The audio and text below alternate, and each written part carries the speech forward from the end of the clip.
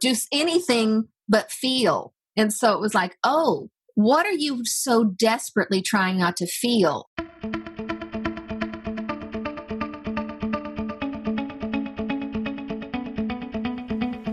I'm Brian Kramer. I believe that one of the most valuable gifts you can give yourself is making smaller shifts. It's the small shifts in our lives that can create epic outcomes.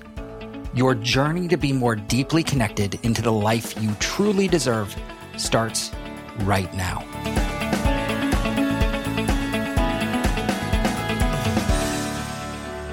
Hello. We are here at another Humanly Possible show, and I'm really excited about having my guest, author, speaker, actress, mom, sister, grandmother. Don't leave out the most recent, most important.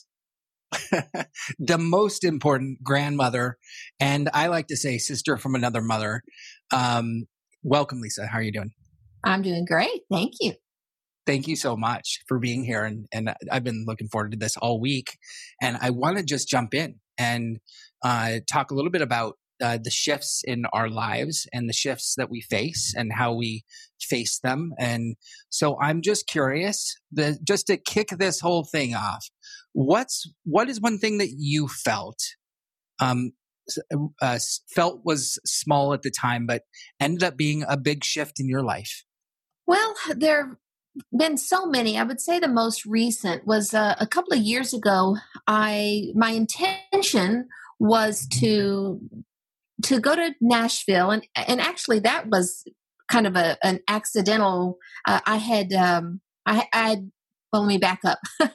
I had walked the Camino, 500 miles across the Camino, and I had met a man on the Camino and fallen in love. And he was a therapist, but he lived in Denmark. And so I was going to write a book about that year, which included the Camino walk. It included a 30-day silent retreat. It included some ayahuasca ceremonies. It was just a real year of going inward. And so I was going to write about this.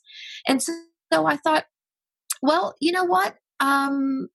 I'll go to Denmark and I'll explore this relationship and write this book. And that was the plan. So I packed up all my apartment. I subleased it and was ready to spend the year kind of exploring the relationship and writing the book. And then we broke up right before I flew to Denmark, and my bags were packed. I didn't have an apartment. So I pivoted and thought, well, okay, what do I do? I've got a bunch of friends in Nashville. I'll just put everything in my car and drive to Nashville and spend 6 months there. I have a great writers community there, and I will write my book and be surrounded by a community of friends. And so that was kind of my pivot. I guess that was the small shift. Within a month I was fixed up by a mutual friend with another gentleman, another psychologist. So, obviously I have a type. And I was like, nope, I am not dating. I'm not, if I'm dating around. I am not going to do this again. 3 years later, we just got married a few months ago, and now I'm living in Nashville. I have an 8-year-old stepson, and it really has changed the trajectory of my whole life, because my 3 adult children and their spouses and my grandchild and my brother and everybody are in California. This is not the direction I thought my life was going to go. Wow. That is certainly a shift or 2 or 3. And so many exciting things. And first of all, congratulations on your marriage. That's awesome. Thank you. And so many things to celebrate in everything that you just said. It's almost like you had lots of little shifts in everything that you just said. Like it all amounted to this one thing, to this place where you're at now, from the big giant walk that you took, and the act of subleasing your apartment, and then going on the 30-day meditation retreat, which I can't even imagine being quiet for I think about 7 days in my mind is probably what I could do. And you said 30, I think. Yes. That is impressive. And so I'm curious, when you look back at each of those and you look at each decision you made to go on each of those little mini adventures, what was the thing that happened right before you decided, like a pause that happened before you thought, I need to go do this? Like each time that you went to go do that, what was the thing that said, you know what, I got to go do this? How did you decide Well, it's that? interesting. I hadn't actually even thought about it until you're asking me the question right now. What prompted me to go on that year-long kind of inward adventure was another breakup. And I think probably part of what that is telling me even now is I probably do use relationships to not feel emotions that I don't want to feel. And probably their breakups trigger abandonment issues that are deeper that I don't want to feel. And so it was a breakup at the beginning of 2016 that I began to feel a lot of emotions. And for the first time, I guess my ego strength in a good way was strong enough to say, okay, to notice I was not wanting to feel those things, because I actually was kind of witnessing myself one day, realizing I was on the couch for about 3 days after the breakup, just only getting up long enough to go to the refrigerator to get ice cream or to pour a glass of wine or to get into my son's weed or to, just escape and call a friend or do anything but feel. And so it was like, oh, what are you so desperately trying not to feel? And so I just sat on the couch and dared to breathe and realized it was actually a very terrifying feeling. But then I realized I had felt the terror and survived. And so I did it a little bit longer. And by longer, I mean 30 seconds as opposed to 15 seconds. And then a little longer. And then it got actually kind of delicious. And that was when I thought, you know what? There's a lot on the inside that I have tried to outrun. And I'm ready to explore what all is in there. And I knew that silence and stillness was the way to do it. And so that's how I then signed up for the silent retreat, because if I'm going to do something, I go all in. So it's not just it's go from 30 seconds on the couch to 30 days at a silent retreat. I also knew that I had done enough talk therapy to know that there were walls around these parts of myself that I didn't want to feel, that talk therapy wasn't going to get through. And so I knew that plant medicine can sometimes break you open in ways that, again, if I'm going to do it, I'm going to go all in. So let's just break open and get to the places so that I can heal. Because they say you have to feel to heal. And then walking the Camino was another way of kind of walking it out. But also the plan was to be another 30 days alone, but walking it out. But I met this therapist on day one and ended up walking and talking it out, which turned out to be another part of the healing. It just was an unexpected bonus, I will say, because I realized, we are wounded in the context of relationship, and we really can only be healed in the context of relationship. So it was actually an unexpected but beautiful way to wrap up this year, because healing really does. It needs to be, human to human.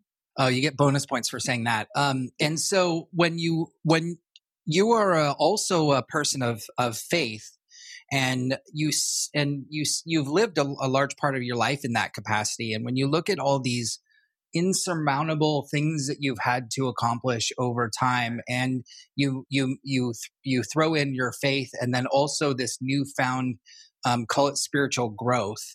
How did you approach?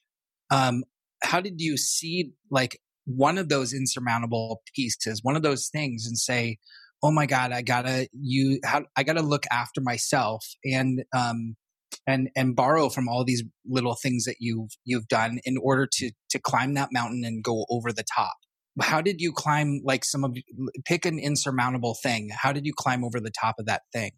Well, I'll even say that the kind of a little bit of touching on what you alluded to, I would say the single most significant mountain I've had to climb in the last 12 years was the fact that my faith was in a very structured way in a Christian kind of label since I was 10 years old. And I'm actually very, very grateful for that. It was a very structured and safe environment that I needed. But when I began to kind of need to break free of some of the confines of the way Christianity is not always the same thing as being a Christ follower. The church is sometimes more about rules than it is about grace. And I don't believe that the church always is a reflection of who Jesus is. It's a little bit more of a reflection of perhaps even the Apostle Paul or the Old Testament. And so, although I'm grateful for that in the structure because I needed that, there came a point where I knew and I felt like God was wanting me to learn more about grace and mercy. And so that was a humongous shift because that changed everything in my life. I was a faith-based speaker and author. I was married to a pastor. All my friends were Christians. And so it shifted everything in my life when I began to say, I'm not rejecting my faith as a Christ follower, but I'm breaking out of the confines of the box of Christianity, and I'm experiencing God in ways that are beyond that. And I have no judgment about anybody who is still, in that space, but I need to move beyond, and I'm finding freedom beyond that. And so that was the biggest, and it really felt insurmountable in many, many ways, and it was very costly. Yeah, and so when you think about the costly part of it, and you think, and you decide to make that shift, and you know that there's like it's so many points of our lives. There's a piece, there's a moment where you go, should I do this? Is it worth the cost?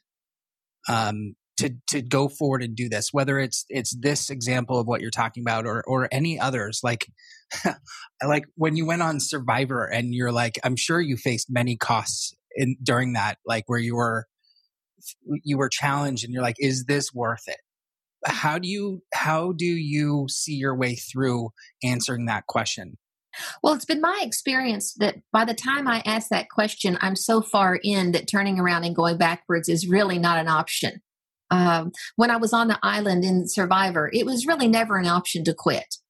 So then you just find it within yourself to stay and make it through and allow whatever deconstruction or undoing may happen. And that's part of what would be tempting, that I would be tempting to run from. But if you allow it to destroy you, which really is part of the cycle of life that we, for some reason, we're taught, or maybe we just assume is not supposed to be. And yet, when we look at nature, it's all around us. I mean, winter and fall and death and night and decay. That is part of the cycle of life. So why we feel like we're always supposed to be in spring and summer and happy and growing, that's something I've had to kind of stop and go, wow, that's actually not the way nature works. And so by the time I'm questioning, oh my goodness, what have I gotten myself into? It's because I'm decomposing in some way of an old way of being. And at that point, I don't think you can really back out of it. That's awesome. So it's just moving forward. We got to keep moving forward, and we got to. Well, a lot of times at that point, when it's really a big thing, you can't even move forward. You just endure. You just be still and let it happen. You just realize, you might say to yourself, this will pass, or you cry, or you feel whatever you're feeling, you hang on. A lot of times I don't, I can't move forward, but I can't move backwards either. And that's okay. You wait it out. Would you say that that's where we are right now with everything going on? Yeah, absolutely. Pandemic? Absolutely. I mean, I think this is, man, it's one thing for seekers like us. You know, we kind of, we eat this stuff up, but I do feel for people who haven't really signed up for this path where you are forced to be still and deal with what we try to outrun and out busy and escape from in all the ways that we do. And yet, on the other hand, I do know that transformation historically happens in stillness and silence. And so this world is going to be different on the other side of this, because transformation happens in these circumstances and it's being forced upon us collectively. So, it's nice that we are kind of aware of it. We can open to it. We can be with it and know that there'll be good on the other side. But for so many people that this can be terrifying. And my heart really goes out to the majority, I think, of humanity, that this is very, very costly, and it's hard to see beyond how much this is costing them on so many levels. Oh my gosh. You just put it in a way that I've been really thinking a lot about, which is that the transformation that we've all been shouting out about, even just did like digital transformation for years. And now all of a sudden there's nothing but digital. There's more Zoom than any other time in our lives. So it's, it's here, and yet it's this wonderful, great pause for Earth, to, sit and reflect and do all these things. I would imagine Buddhists are sitting, saying, "We told you." Yeah, but a real Buddhist wouldn't actually admit to saying that. No, that's right. That's right. I just make that up in my head because it's just fun. But and we're talking about unintentional outcomes. Like this is like we did not see this coming. What you described before, when you're in the thick of it and you're trying to make a choice, and the choice is you're too far past it. Meaning it's unintentional, and you're all the way in it. We're all the way into this pandemic. What is yours? Where do you source from to be able to just be with that? Well, for me personally, this is a strange question, because I'm trying not to source from the same places I've sourced from my whole life. Historically, I have sourced from my mind, and I've sourced from action and from books, and I've tried to figure things out and get a plan and make stuff happen. And that actually feels really good, and it's actually made me very successful, and would probably be very successful in terms of handling this pandemic for me. But I personally am wanting to strengthen other parts of me that I'm not as familiar with, and so I'm trying to lean more into the not doing and in the uncertainty.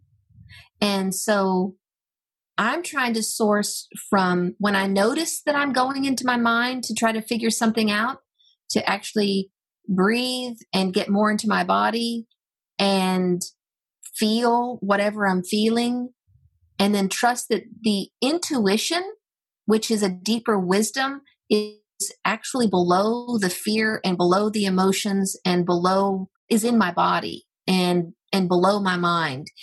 And from there, whatever plan is supposed to happen will organically overflow.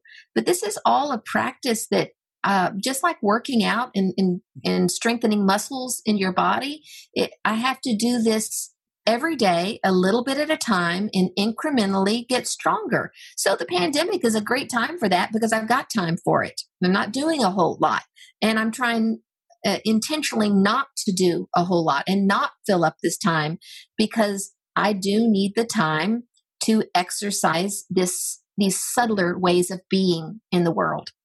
Beautiful.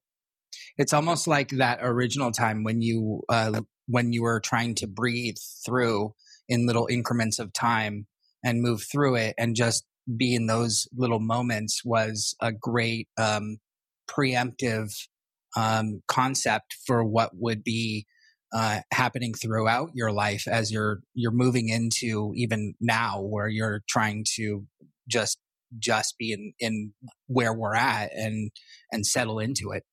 Exactly. And that's a great example, because I think that there have been so many times, if we're going to use the example, if that I've gone on a 30-day fast and I've lost a lot of weight, but then you've got to actually come home and change your eating habits or you gain the weight back.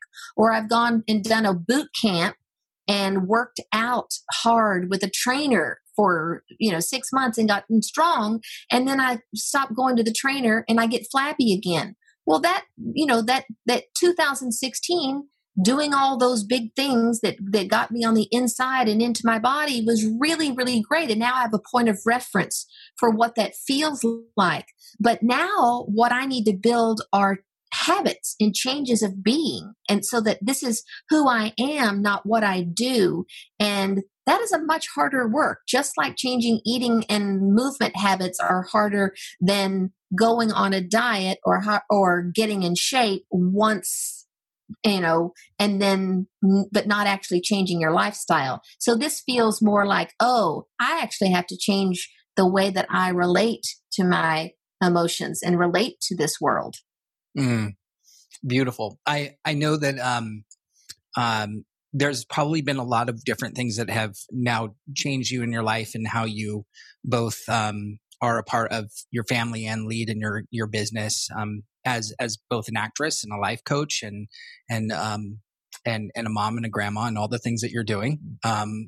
What's one leadership lesson that changed the way you approach everything in your life? As you know, you and I went through the Coactive Leadership 10-month course together, and with your wife, Courtney. And the big takeaway from me for that was I got a lot of feedback that people felt kind of this wall, that they didn't feel like they could get close to me. And, I knew that. I've known that all my life. But I didn't know really what to do about it. I understood I had walls of self-protection, and there were some ways that it made sense. Having grown up in the public eye, I've needed to have some walls of self-protection. And I also knew, just having gone through enough therapy, that they were there before I got on television, and necessary for self-protection. But when you've lived with walls of self-protection for so long, they become so much a part of who you are that just knowing you need to change doesn't give you the capacity to actually be able to flip it on and off with a switch, because they're there protecting a lot of fear. And it can feel like annihilation to let those walls drop. So in the course of leadership, one takeaway that kind of surprised me was I didn't know how to let people in, because I felt like I was, one of the reasons I became a life coach is because I'm very genuinely curious about people. I love asking them questions. Being a life coach really is more about asking questions than giving advice. And so it seemed to fit my way of being in this world. Through leadership, I discovered experientially that people felt closer to me when I shared about myself and when I talked about myself. And I felt the vulnerability of that and kind of the resistance to that. I didn't want to talk about myself. I didn't really want to let them in. I was fine talking about them, but I really didn't want to share about myself. And so I think one big leadership thing that I'm still working on is that it is important for me as a leader to learn how to receive and be vulnerable and even dependent, as it is for me to be strong and independent and to give. Those things come naturally to me, and I think it's what we naturally think of when we think of as a leader, and I think they're important. But I don't know that I have been taught or understood that the balance is equally important of bringing to leadership a soft underbelly and vulnerability and being open to receive and need from whomever you're leading as well. I could pause on and talk with you all about that all day long. It's such a wonderful place to see business, life, people around us opening up and being more vulnerable and allowing that in, and seeing it as a sign of strength, not a sign of weakness. And so, I could talk to you about that all day, but I also want to make sure that, that we also keep to our time here. So I want to thank you so much for being here and being you and just giving to the world and just being the beautiful you. So thank you so much. And I can't wait for everybody else to take part in these wonderful insights. Thank you. Thank you so much for joining us this week. If you loved this episode, please subscribe. We love having subscribers just like you. Download a few more episodes, and if you feel moved, we would so appreciate a review. I'd love to also hear your key takeaway. What impacted you from this episode? You can tweet me your answer and reach out on Twitter at Brian Kramer. That's Brian with a Y, Kramer with a K.